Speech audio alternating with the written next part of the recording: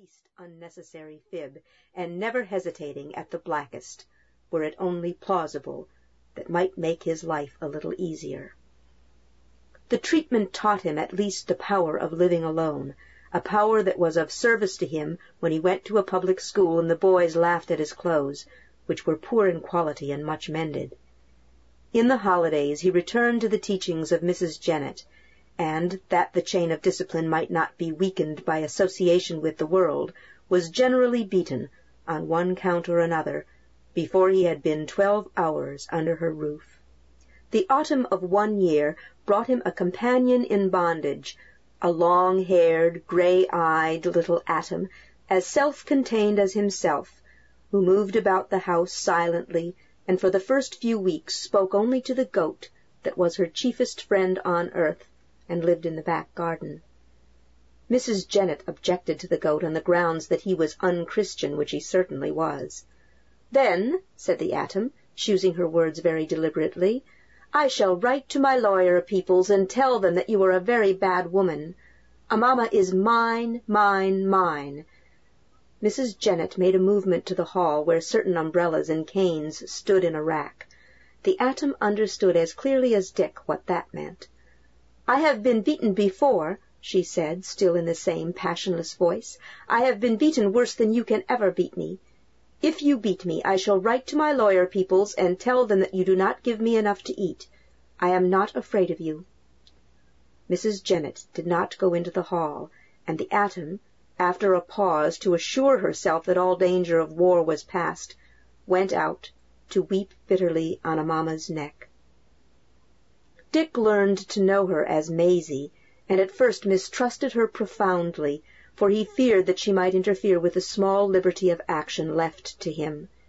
She did not, however, and she volunteered no friendliness until Dick had taken the first steps. Long before the holidays were over, the stress of punishment shared in common drove the children together, if it were only to play into each other's hands as they prepared lies for Mrs. Jennett's use. When Dick returned to school, Maisie whispered, "Now I shall be all alone to take care of myself, but—" and she nodded her head bravely, "I can do it. You promised to send Mamma a grass collar. Send it soon." A week later she asked for that collar by return of post, and was not pleased when she learned that it took time to make. When at last Dick forwarded the gift, she forgot to thank him for it. Many holidays had come and gone since that day, and Dick had grown into a lanky hobbledehoy, more than ever conscious of his bad clothes. Not for a moment had Mrs. Jennett relaxed her tender care of him, but the average canings of a public school — Dick fell under punishment about 3 times a month — filled him with contempt for her powers. "She doesn't hurt," he explained to Maisie, who urged him to rebellion, "and she is kinder to you after she has whacked me." Dick shambled through the days unkempt in body and savage in soul, as the smaller boys of the school learned to know, for when the spirit moved him he would hit them, cunningly and with science. The same spirit made him more than once try to tease Maisie, but the girl refused to be made unhappy. "We are both miserable as it is," said she. "What is the use of trying to make things worse? Let's find things to do and forget things." The pistol was the outcome of that search. It could only be used on the muddiest foreshore of the beach, far away from bathing machines and pierheads, below the grassy slopes of Fort Keeling. The tide ran out nearly 2 miles on that coast, and the many-colored mud banks, touched by the sun, sent up a lamentable smell of dead weed. It was late in the afternoon when Dick and Maisie arrived on their ground, a mamma trotting patiently behind them. said Maisie, sniffing the air. "I wonder what makes the sea so smelly. I don't like it." "You never like anything that isn't made just for you," said Dick bluntly. "Give me the cartridges, and I'll try first shot. How far does one of these little revolvers carry?" "Oh, half a mile," said Maisie promptly. "At least it makes an awful noise. Be careful with the cartridges. I don't like those jagged stick-up things on the rim. Dick, do be careful." "All right, I know how to load. I'll fire at the breakwater out there." He fired, and Amama ran away, bleating. The bullet threw up a spurt of mud to the right of the weed-wreathed piles. Throws high and to the right. You try, Maisie. Mind, it's loaded all round." Maisie took the pistol and stepped delicately to the verge of the mud.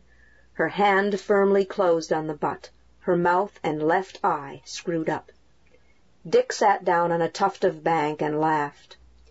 Amama returned very cautiously. He was accustomed to strange experiences in his afternoon walks, and, finding the cartridge-box unguarded, made investigations with his nose. Maisie fired, but could not see where the bullet went. "I think it hit the post," she said, shading her eyes and looking out across the sailless sea. "I know it has gone out to the Moravian bellboy," said Dick with a chuckle. "Fire low and to the left, then perhaps you'll get it. Oh, look at Amama! He's eating the cartridges." Maisie turned, the revolver in her hand, just in time to see Amama scampering away from the pebbles Dick threw after him. Nothing is sacred to a billy-goat. Being well fed and the adored of his mistress, Amama had naturally swallowed 2 loaded pin-fire cartridges. Maisie hurried up to assure herself that Dick had not miscounted the tale.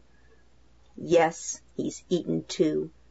Horrid little beast! Then they'll joggle about inside him and blow up and serve him right.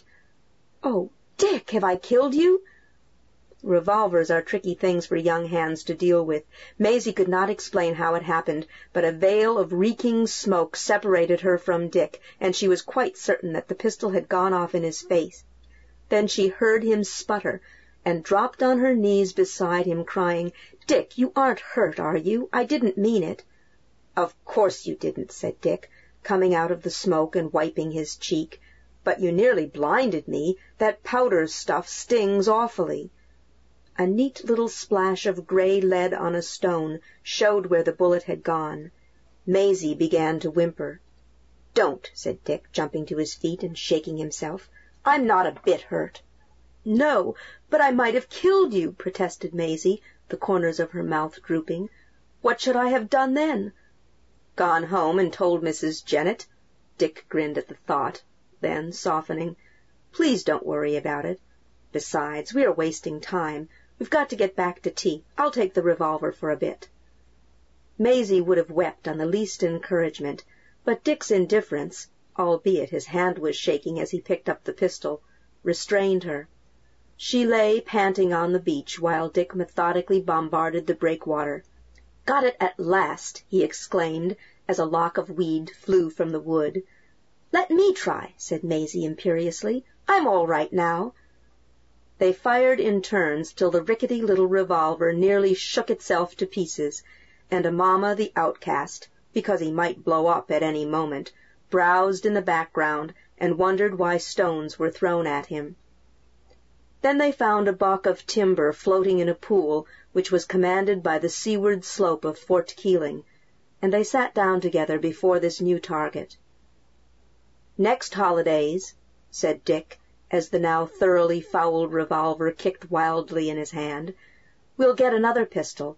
Central fire. That will carry farther." "There won't be any next holidays for me," said Maisie. "I'm going away." "Where to?" "I don't know. My lawyers have written to Mrs. Jennett, and I've got to be educated somewhere. In France, perhaps. I don't know where, but I shall be glad to go away." "I shan't like it a bit. I suppose I shall be left. Look here, Maisie, is it really true you're going? Then these holidays will be the last I shall see anything of you, and I go back to school next week. I wish—" The young blood turned his cheeks scarlet. Maisie was picking grass tufts and throwing them down the slope at a yellow sea poppy nodding all by itself to the illimitable levels of the mud-flats and the milk-white sea beyond. "I wish," she said after a pause, "that I could see you some time again. You wish that too?" "Yes, but it would have been better if you had shot straight over there, down by the breakwater." Maisie looked with large eyes for a moment, and this was the boy who only 10 days before had decorated Amama's horns with cut-paper ham frills and turned him out, a bearded derision, among the public ways. Then she dropped her eyes. This was not the boy. "Don't be stupid," she said reprovingly.